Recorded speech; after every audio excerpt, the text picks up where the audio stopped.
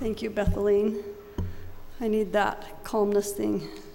I was joking. You go to the bathroom like 20 times when you have to teach, Been to the bathroom and nothing left in the tank. Yeah, you can not have that on the podcast. But I am happy to be here. Cynthia Haller is in Disneyland, the happiest place on earth. But she doesn't know that in 1 hour, this is going to be the happiest place on earth for me. But I've prayed since I got asked to do this, that I might have the Spirit, I might teach with the Spirit, but more importantly, that you might receive with the Spirit that which you need to hear today.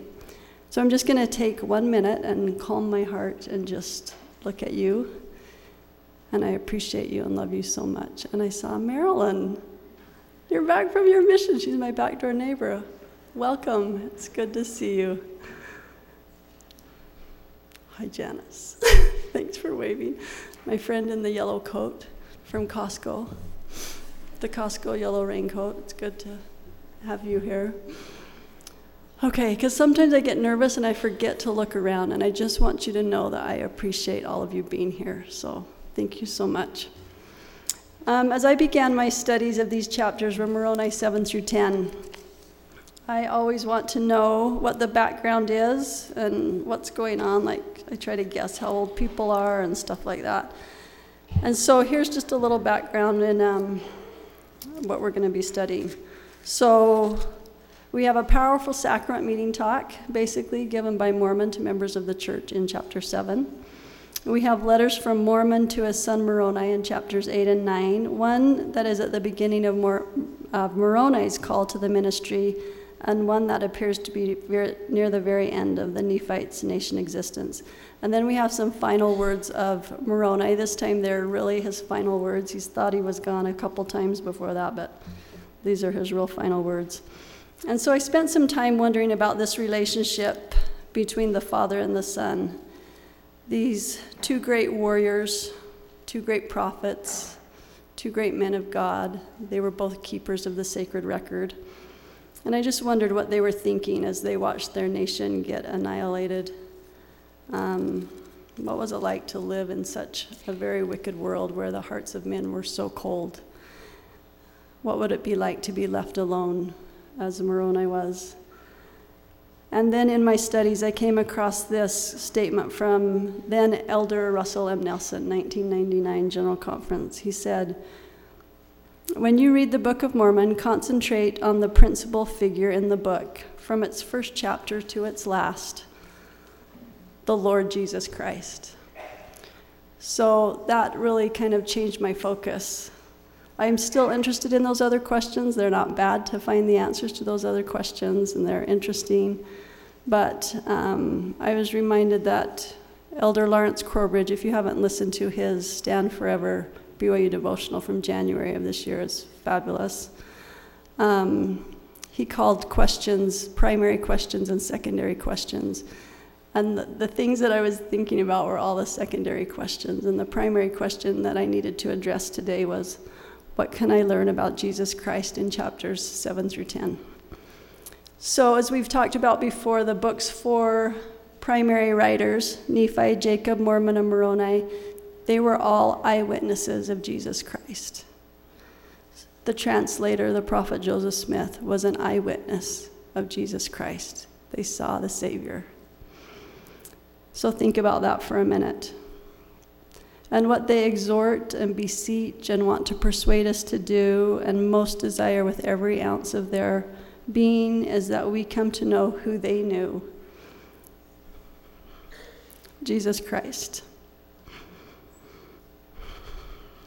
What sustained them, and none of them had a cushy, no trial life, can sustain us. What gave them hope can give us hope. And it's as simple as this, that Jesus Christ is our Savior and our Redeemer, mine and yours, in every grand and intimate aspect of those words. And he wants us back with him and the Father. It is our choice to be there with them. President Nelson, 18 years later, in General Conference, gave a talk on how we can draw the power of the Savior into our lives. He said this, We begin by learning about him. It is impossible for us to be saved in ignorance. The more we know about the Savior's ministry and mission, the more we understand his doctrine and what he did for us, the more we know that he can provide the power that we need for our lives. There is nothing easy or automatic about becoming such powerful disciples. Our focus must be riveted on the Savior. Think of Rosie the Riveter. Think of some kind of strong thing there. Our focus must be riveted on the Savior and his gospel. It is mentally rigorous to strive to look unto him in every thought, but when we do, our doubts and fears flee. So this is what we've been doing for 2 years, right? We've been learning about him from this record. And so as much as I love those who wrote the book and kept the record, and as important as they are, obviously we wouldn't even have the book if they didn't do that. But as much as I love all the great people of the Book of Mormon, I believe they might join with President Nelson in saying, yes, concentrate on the primary figure of the Book of Mormon, even Jesus Christ. All of my experiences and all my writings were to point you to him. You guys, I'm such a wreck. And I'm like not a wreck at home, but then I'm a wreck when I try to verbalize it. So sorry, just like go with it. So my question today that I'm going to ask several times to you is, what are you learning or what have you learned about the principal figure, Jesus Christ? Either what have you learned today, what have you learned this week, what have you learned over the past 2 years? We'll finish up kind of the scripture part of this book of books, as Diana Dare so lovingly calls this. But Becca will teach a topical lesson on coming to Christ next week. You have the last few verses, by the way, of chapter 10. That invitation. But I just want to share with you some of what I learned as I changed my focus to the Savior. And I hope that you will ponder as you reflect back on the past 2 years what you have learned about the Savior. And I'm actually going to really try hard to leave about 10 minutes at the end. So I want you to be thinking, if you'd like to share that which you've learned, that which has changed your life with the Savior. We're going to have some time to do that, because as we are this community, we build, we come together to edify each other. It's not just my words or the teacher's words, but you guys have lots of thoughts, I know, going on in your heads as well. So there were lots of topics we could have covered today: faith, hope, and charity, judging righteous judgment, how to determine if something's good, miracles, the roles of angels, baptism of little children, repentance, things that are a mockery to the Lord, finding hope in crushing and devastating times, a principle with a promise, gifts of God, the value and importance of repetition, and then the invitation to come unto Christ in perfection and sanctification. We're not going to get there. I talk way slower than Becca. So we're just going to get going. We're going to stop at 45 minutes to the hour and let you guys have some time. So we're going to start actually in chapter 10. So if you'll go there with me. Verse 3. You guys, these are very familiar to you, but we're going to just go through them slowly. This is one of the things that Moroni exhorts us to do, and we see Moroni exhort us a lot in this final chapter. And that word means just what you think it means: strong encouragement or urging to do something. It derives from the Latin verb hortare, meaning to incite. So maybe like incite a little riot in your heart, get some action going.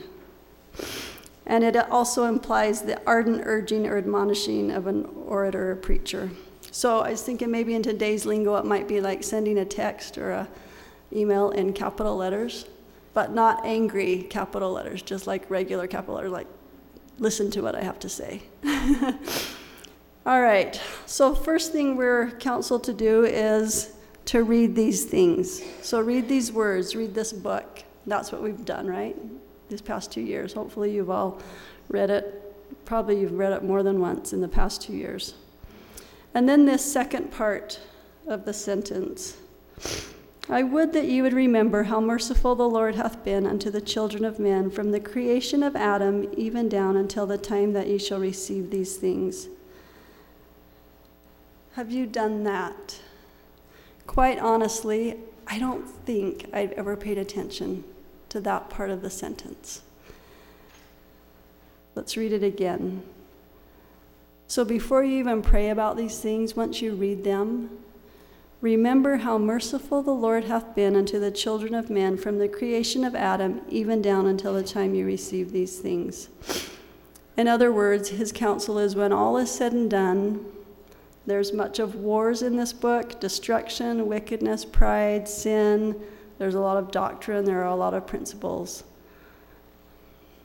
But he's exhorting us, urging us, inciting us to first focus on the consistent mercies of the Lord, from the creation down to us. First think on God's grace and mercy to us. If you'll go with me to 1 Nephi chapter 1, verse 20. Right in the middle of that verse, we have what's sometimes referred to as Nephi's thesis statement. Behold, I, Nephi, will show unto you that the tender mercies of the Lord are over all those whom he hath chosen, because of their faith, to make them mighty even unto the power of deliverance. So as the book begins, we have Nephi saying, this is my purpose. I want to show unto you the tender mercies of the Lord. And then bookending that, we have Moroni finishing with, I want you to now remember the tender mercies of the Lord, both in your life and in the lives of these people that we've read about and in all of humanity. So we're going to do that for a minute. I've asked Betsy if she'll just play a song. For those of you who are listening, this is not like halftime at the Super Bowl. Don't go to the bathroom. Just stay where you are. Shut your eyes. I want you to shut your eyes. I don't have any pictures of the Savior because I want you to think of your picture of the Savior. And I want you to think on that sentence. Think about some of those mercies, both to you and throughout. We'll just do like a couple minutes.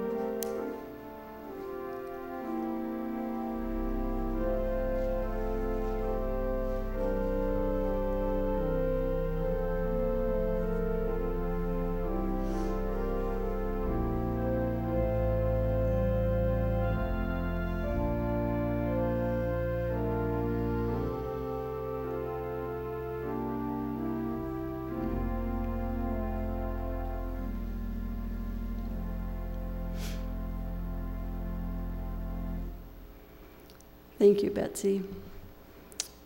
So I would like to just ask if anybody would have anything they'd like to share. What did they think about? We have the mics somewhere that will come to you. Raise your hand if you want to share your thoughts while you thought on those tender mercies. One back here. Thank you.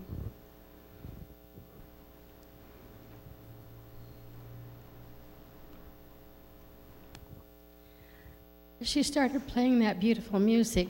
A lot of pictures of Christ came through my mind. But the one it settled on was Harry Anderson's depiction of Christ coming out of the clouds, the second coming with his hands outstretched to all of us and showing the signs in his hands and welcoming us. Thank you. Any other thoughts?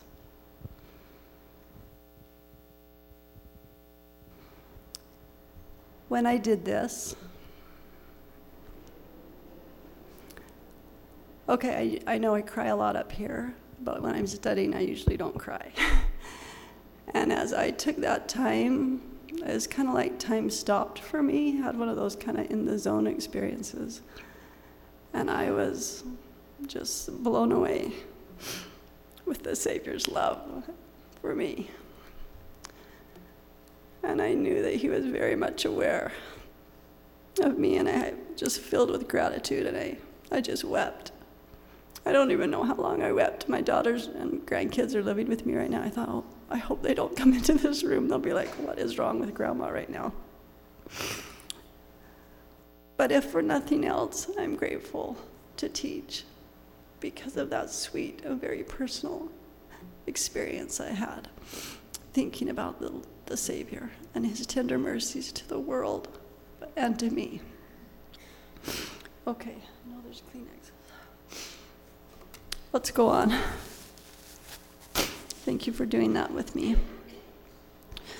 The end of that sentence says, receive these things. It's different from the beginning of the sentence when we're told to read these things. So we read them, but as we read them and think on those tender mercies, hopefully we then receive them. We take them in, we nourish them, we hold them in our heart. We contain that within ourselves, and then we ponder. I think those go together. Verse 4, when you receive these things, we ask God if they are true. And even that has some conditions, doesn't it? We must ask with a sincere heart, with real intent, having faith. Faith in what? Faith in the outcome, as Becca taught us, or faith in Christ? Faith in Christ, that no matter what the outcome of that asking is, that we will then act on it. You'll remember that friend President Nelson talked about in our most recent general conference, who his wife had died, and so he wanted to be with her in the afterlife. So he asked President Nelson, can you help me? So he said, sure, I can help you. And he sends the missionaries. Missionaries teach this friend, and then after he was taught, he said that following the course they advised would require me to make too many changes in my life. So he declined the offer to continue learning. And so his intention apparently was not enough to cause him to act. But we're not his judge, as President Nelson reminded us. Joseph Smith, contrast that with him. He went into the grove with the intent to act on whatever answer he got. He said in Joseph Smith History 1:18, my object in going to inquire of the Lord was to know which of all the sects was right. Why? That I might know which to join. So he intended to act on whatever knowledge he got. He did get an answer that he wasn't expecting, I think, but he acted on that answer. So do we have that faith where we intend to act on the knowledge that we get? Honestly, sometimes I don't ask questions because I not have the courage yet to act on the answer that I might get. So then we get the promise of following that process. God will clearly show you. He will manifest the truth of it unto you by the power of the Holy Ghost. He will clearly show us. Might not be loudly, might be soft, but clearly and obviously it'll be palpable to us. We will know the truth of these words. And then verse 5, we won't just know the truth of these words. We can know the truth of all things by following this same process. And then in verse 7, turn the page over. And we may know that he is by the power of the Holy Ghost. So 3 things we can know right there, 3 important things. That the words of the Book of Mormon speak truth. We can know the truth of all things. And we can know that Christ lives by that same power. And this is how God works, isn't it? It's how he's always worked and how he will always will, according to the faith we have in him. And that is shown to us by the influence of the Holy Ghost. So, what I learned from just those few verses is that when I follow the process given, I can, by the influence of the Holy Ghost, know my Savior in a very powerful way. My question to you is, what do those verses teach you personally about the Lord Jesus Christ? Okay, we're going to go to chapter 8. So I thought to myself, how and where am I going to find Christ in this letter devoted primarily to giving instructions about baptism for little children? So as you know, this is a letter from a father to a son, but also from the president of the church to a local leader clarifying a point of doctrine. And I thought, why would he put this in here? Why is so much energy spent on this? In verse 9, Mormon says, I heard about this practice going on over here in your neck of the woods, and so I've prayed about it. And this is what I got. Verse 9 of chapter 8. And after this manner did the Holy Ghost manifest the word of God unto me. Wherefore, my beloved son, I know it is solemn mockery before God that we should baptize little children. Those are pretty strong words, a mockery before God. And why was it such a mockery to God? Joseph Smith, as well as these scriptures, teach that there are 2 reasons why. If you'll look up in verse 8, right in the middle, little children are whole, for they are not capable of committing sin. So to baptize little children and say they couldn't be in heaven with God would be to deny the very nature of God, saying that he was a partial God, only allowing some the opportunity of salvation. And we read that in 11 and 12. And their little children need no repentance, neither baptism. Behold, baptism is unto repentance, to the fulfilling the commandments, to the remission of sins. So why we're baptized is to have a remission of sins. So if these children are not capable of committing sin, then we're saying God is partial God. If you go on in verse 12, but little children are alive in Christ, even from the foundation of the world. If not so, God is a partial God, and also a changeable God, and a respecter to persons. So that was one of the reasons, that's why it was so offensive to God, because it's saying, well, didn't acknowledge who he really was as a non-partial God. And the second thing comes in verse 20. And he that saith that little children need baptism denieth the mercies of Christ, and setteth at naught the atonement of him and the power of his redemption.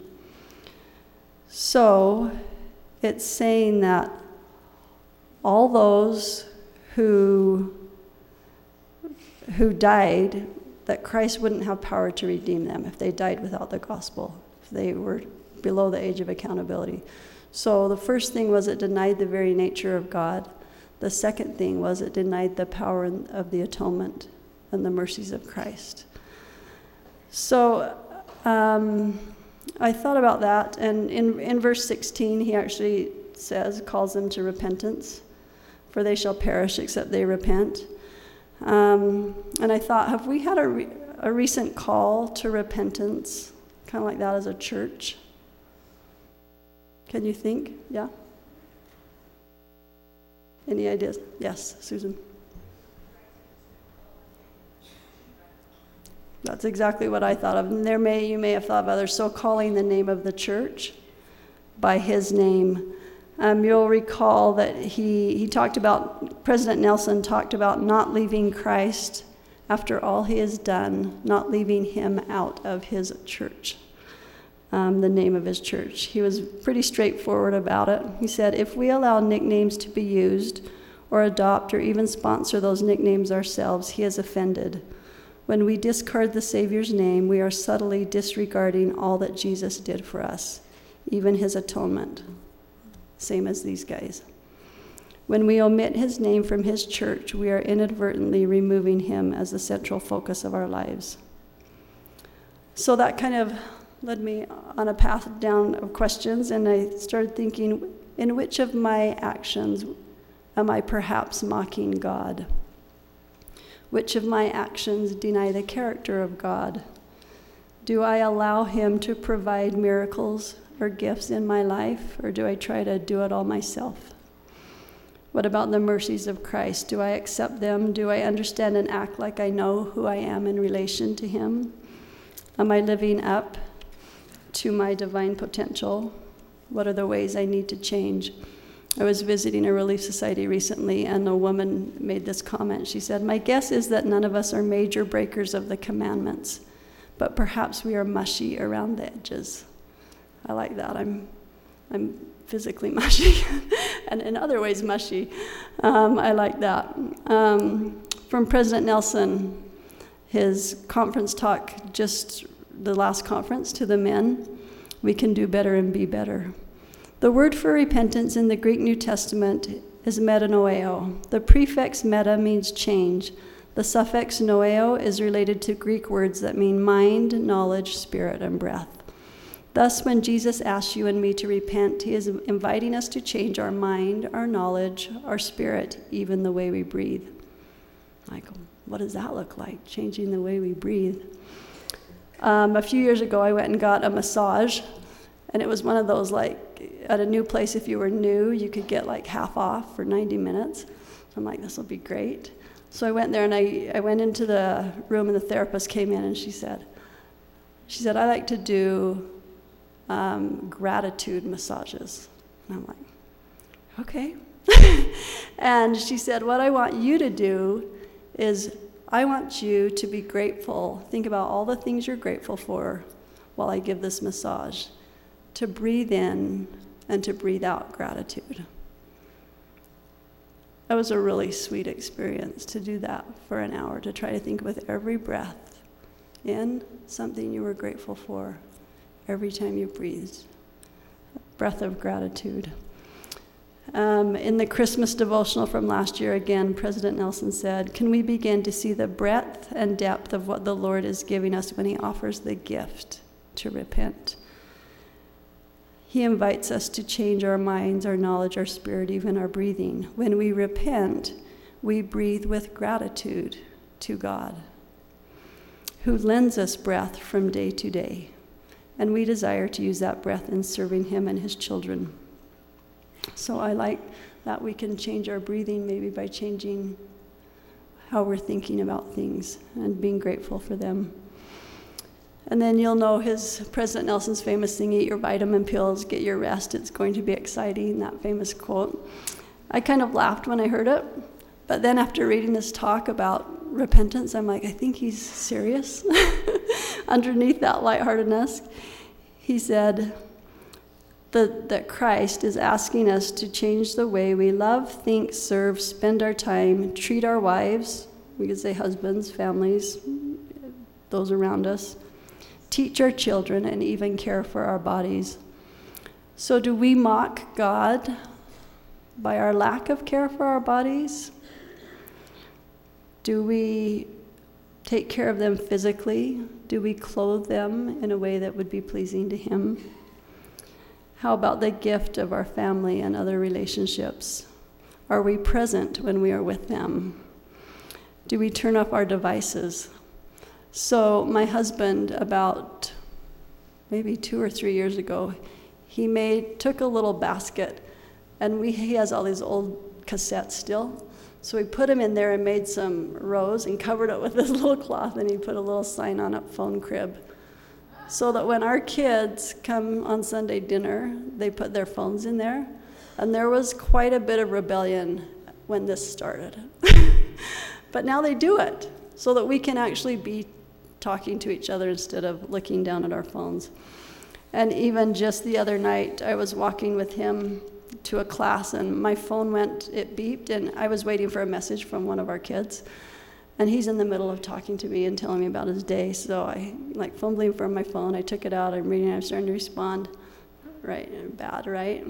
And he stopped talking. I said, oh yeah, just keep going, I'm listening. And he said, I'll just wait till you're done. I was like, oh, ouch.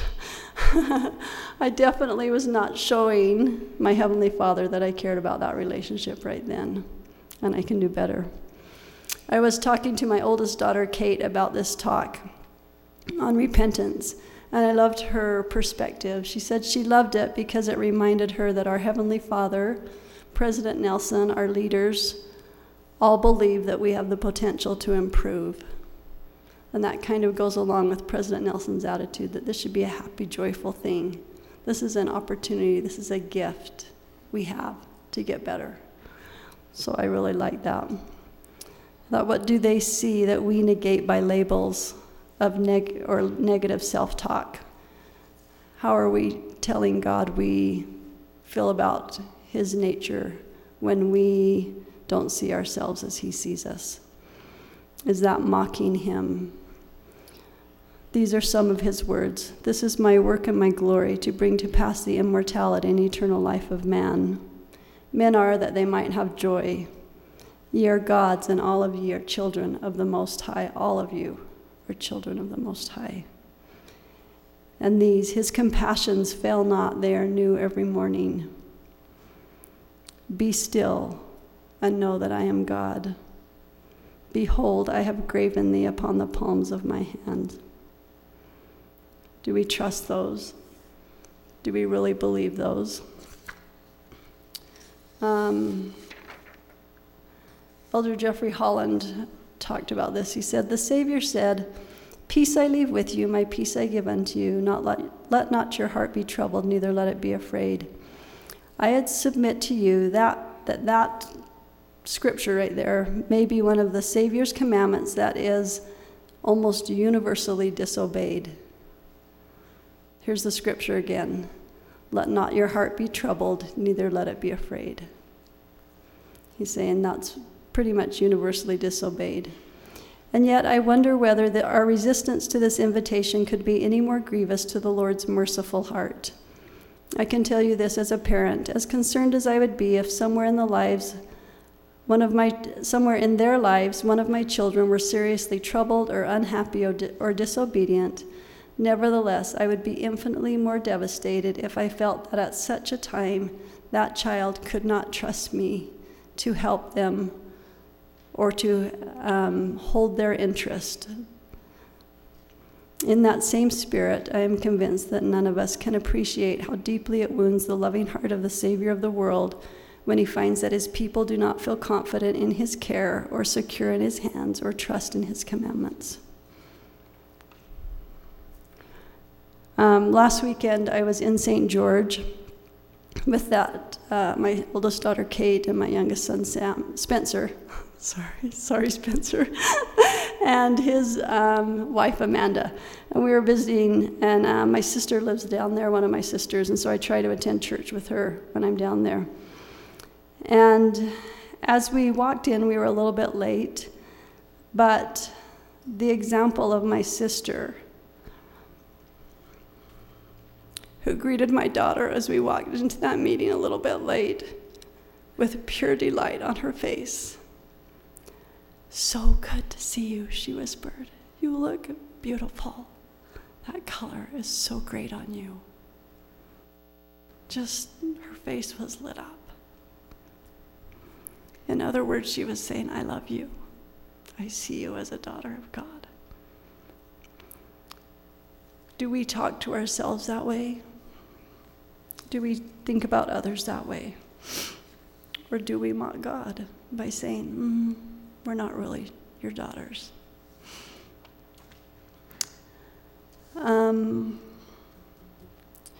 So, one of the things I learned from that chapter that I didn't know I was going to learn, I learned the importance of daily reflecting and happily rethinking to make sure that I am honoring the atoning sacrifice made in my life, to make sure that I am not denying the nature of God and what he wants to give us. What did you learn from chapter 8? What do those verses teach you of the Lord Jesus Christ? Okay, we're going to briefly look at a couple of things in chapter 9. It's kind of a depressing chapter in some ways. It describes this final wickedness that Mormon and Moroni both, that they're witnessing of the Lamanites and the Nephites. I mean, there's rape, torture, murder, cannibalism, anger, contention, loss of love one for another, continual thirsting after blood and revenge, acting without principle.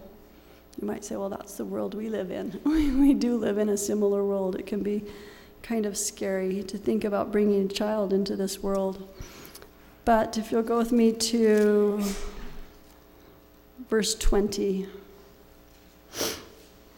Mormon says, "And now, my son, I dwell no longer upon this horrible scene." So I kind of love that. He just pulls himself away. He knows it's there. He acknowledges that that's the world they're living in. But he says, you know, I dwell no longer. We don't have to dwell on it. We can pull ourselves out and look to Christ.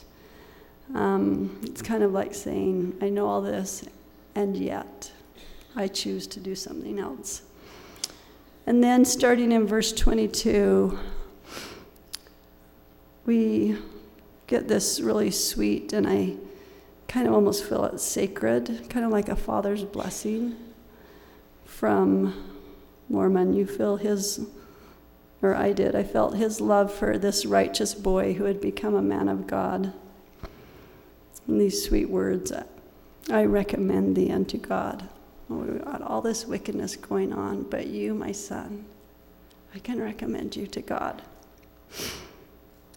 I just love this father telling his son these words, a parent's belief in a child. And I appreciate the pattern because it's a pattern we have from our Lord, our Heavenly Father, and our Savior to us, right? They say, I believe in you. So I wondered, do I let my children know of their goodnesses, of their daily fighting versus evil? Even those that have chosen a different path, we need to remember that they were his before they were ours. He knows them. He loves them. He will lift them. But on our part, can we still see their lights? Do we lift and encourage and love them where they are, where they stand, like Christ does? I was touched by the tenderness in President Irene's recent exhibit of watercolor paintings. If you got to go see that, it was really sweet. And how he used them to journal. By one of the pictures was this quote, "When President Irene and Kathy married, they lived in a guest house in Atherton, California, near Stanford University, on the Johnson family estate. It was there the journal began."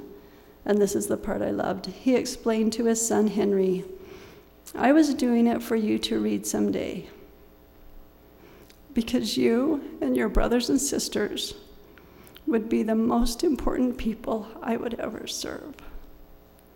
Do we tell our kids that? You are the most important people to me, and I love you where you are standing. I know I can do better at this. It is something that I feel I was and am blessed with, this knowledge and belief in me from my earthly parents that imitates that of our Heavenly Father and his Son. It's one of the huge blessings I feel I have in my life. So thanks for that, Mom and Dad. And to my children who are listening, I sent them all the link. They could listen at work or where they were. But I just want you to know that I know of your goodness. You light many lives, and it's one of my deep, deep honors to be your mother. verse 25 and 26 of chapter 9. The blessing or counsel kind of continues.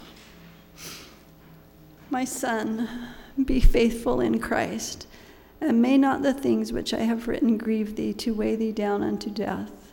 So that's the clue right there, right? Be faithful in Christ. Don't let these weigh you down. But may Christ lift thee up, and may his sufferings and death and the showing his body unto our fathers, and his mercy and long suffering, and the hope of his glory and of eternal life rest in your mind forever. And may the grace of God the Father, whose throne is high in the heavens, and our Lord Jesus Christ, who sitteth on the right hand of his power until all things shall become subject unto him, be and abide with you forever. Not sweet. So I learned in chapter 9 about how trusting in Christ helps us feel his love and his lifting and his charity and his hope, no matter the outward burdens we may be experiencing. So for you, what did you learn in chapter 9 about the Savior? What do those verses teach you about the Lord Jesus Christ? Okay, we're not getting to faith, hope, and charity. That's your summer assignment, gifts of the Spirit. I would like to invite any who would like to stand and share with us your thoughts of this day, or of the 2 years that we've been studying this Book of Mormon. We'll go till 5 till, but just while you're getting the courage to share, you can come up here, or we have mics, you can stand. President Nelson, once again, he would talk to the young adults in January of 2017, and he challenged them to read the standard works and to mark every scripture that referred to the Savior. He said, I gave that challenge because I had already accepted it myself. I read and underlined every verse cited about Jesus Christ as listed under the main heading and the 57 subtitles in the topical guide. When I finished that exciting exercise, my wife asked me what impact it had on me. So he was probably 91 or 92 at this point. I told her, I am a different man. I love that. Are we different women? Do we intend to follow Moroni's exhortation and reconfirm our testimony of the Book of Mormon? Do we intend to act on the knowledge we have received from this class and from our own studies? Our journeys are different, I know, but I do imagine that you are better and closer to the Savior than you were 2 years ago. Otherwise, what is the purpose of our meeting here each week if we walk away the same? So, the question, what are you learning, or what have you learned about the principal figure, Jesus Christ, over the past 2 years? You can come up here, or we've got mics.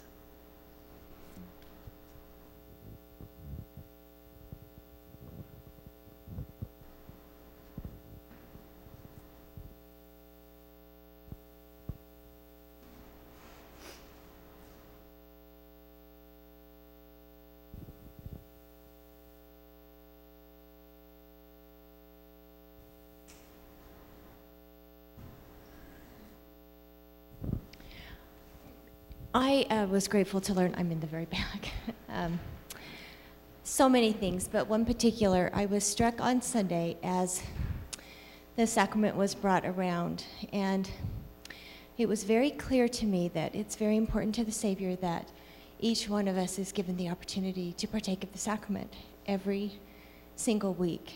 And the amount of time that it takes to make sure that every person receives the sacrament. And because of that, I was able to ponder on the individualness of my relationship with Savior Jesus Christ and how important it is that we have that very often touch of his hand in our life. I say that in the name of Jesus Christ, amen.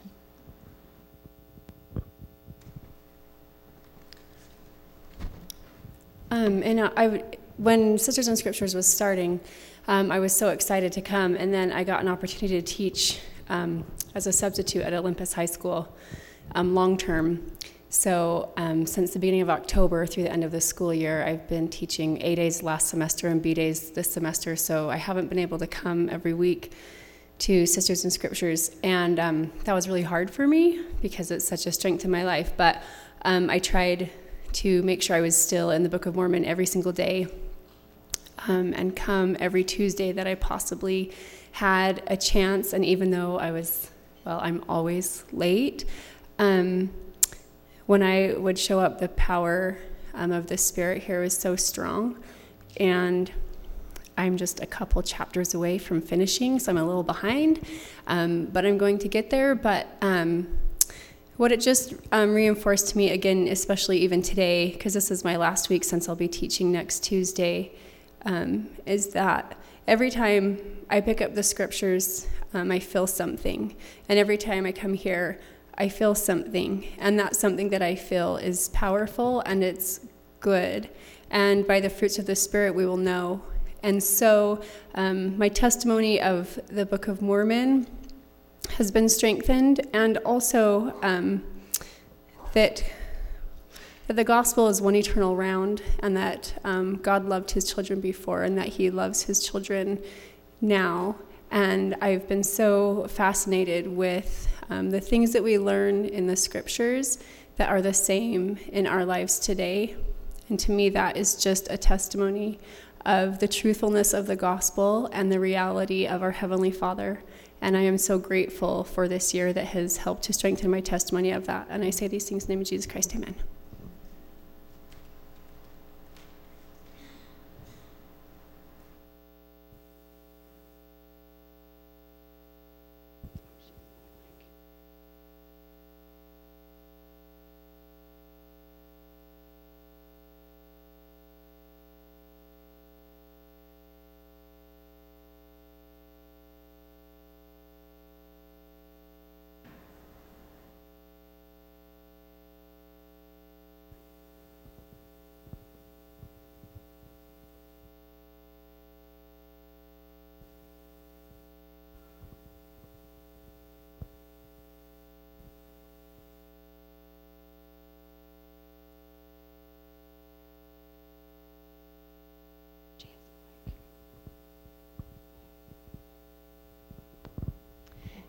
This morning, I prayed that I could feel the Spirit here today, and just in a bolstering kind of way, with to gain some confidence to step into kind of a sticky situation. And so I'm so grateful that we had that moment to just ponder with that music in humility, my Savior. So thank you for that, and for giving us a chance to just remember how merciful the Lord has been to us, and that we can rely on that mercy in every situation. In Jesus' name, amen.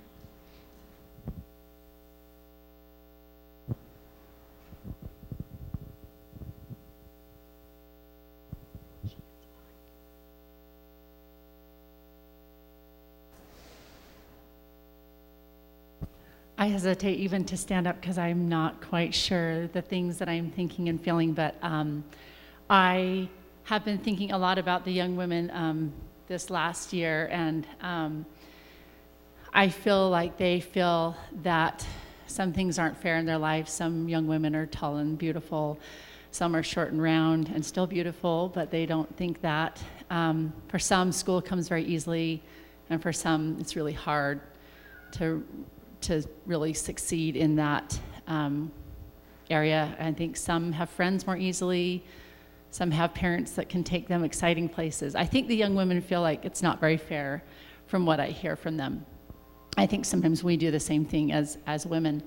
But what I am starting to realize, the more that we're focusing on feeling the Spirit and being taught by the Spirit, as our prophet has told us, is that is totally fair, I think. I do realize that depression can kind of interfere with how we feel the Spirit. But I do feel like God is very fair in the way that he allows each of us to draw near to him. And I loved how this sister talked about the sacrament being so individual. And that is one thing that's fair. And a very, very poor girl, a very unhealthy girl, every girl can draw near to the Savior. And so if we focus on that, suddenly life seems a lot more fair. And I think it gives them and us a lot better goals than being the smartest or the prettiest, or I don't know. Does that make sense? So anyway, also I think that I have been praying so much for just understanding as I go to the temple and as I attend meetings, and I read so many amazing things and I hear so many amazing things, and I'm like, why can't I remember anything? What's wrong with me? It's like I can't. And I think that pondering is one thing I've learned this year. Maybe if I actually think about it, I read it, but then if I rehash it a little bit, and to turn off my phone and to think, and then maybe it'll settle, because I'm a little slower than some. But I've appreciated some of those thoughts this year during the class. In the name of Jesus Christ, amen.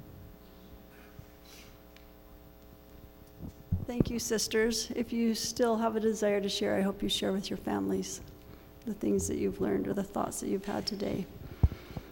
When I finish, we're going to sing together. I believe in Christ. But I just want to testify to you that I know that as we come into Christ, as we accept his invitation to repent or to rethink, to change our minds, our knowledge, our spirit, even the way we breathe, as we seek and accept the gifts he desires to give us so freely, as we practice these things a little more every day, as we with gratitude ponder the mercies of the Lord in ours and others' lives, we will know with power who he is, that the words we have studied are true. It really is that simple. I do not claim to know the how it works, but I know through my own experience that it does work, that it happens. He will heal the brokenhearted. He will lift up the hands that hang down. He will free the prisoners. I know you can trust your Savior, and I know that I can trust my Savior to be merciful, to keep his promises, to redeem us with his love, to lift our burdens, to run under us in all things. I testify to you that Jesus Christ is the principal figure in this book of books. I love him, and I feel like I am slowly becoming a different woman for having spent time with him, and I'm grateful for that. And I say that in the name of Jesus Christ, amen. I'm just going to start you, and then we're just going to sing together. Page 134, we're going to sing all the verses.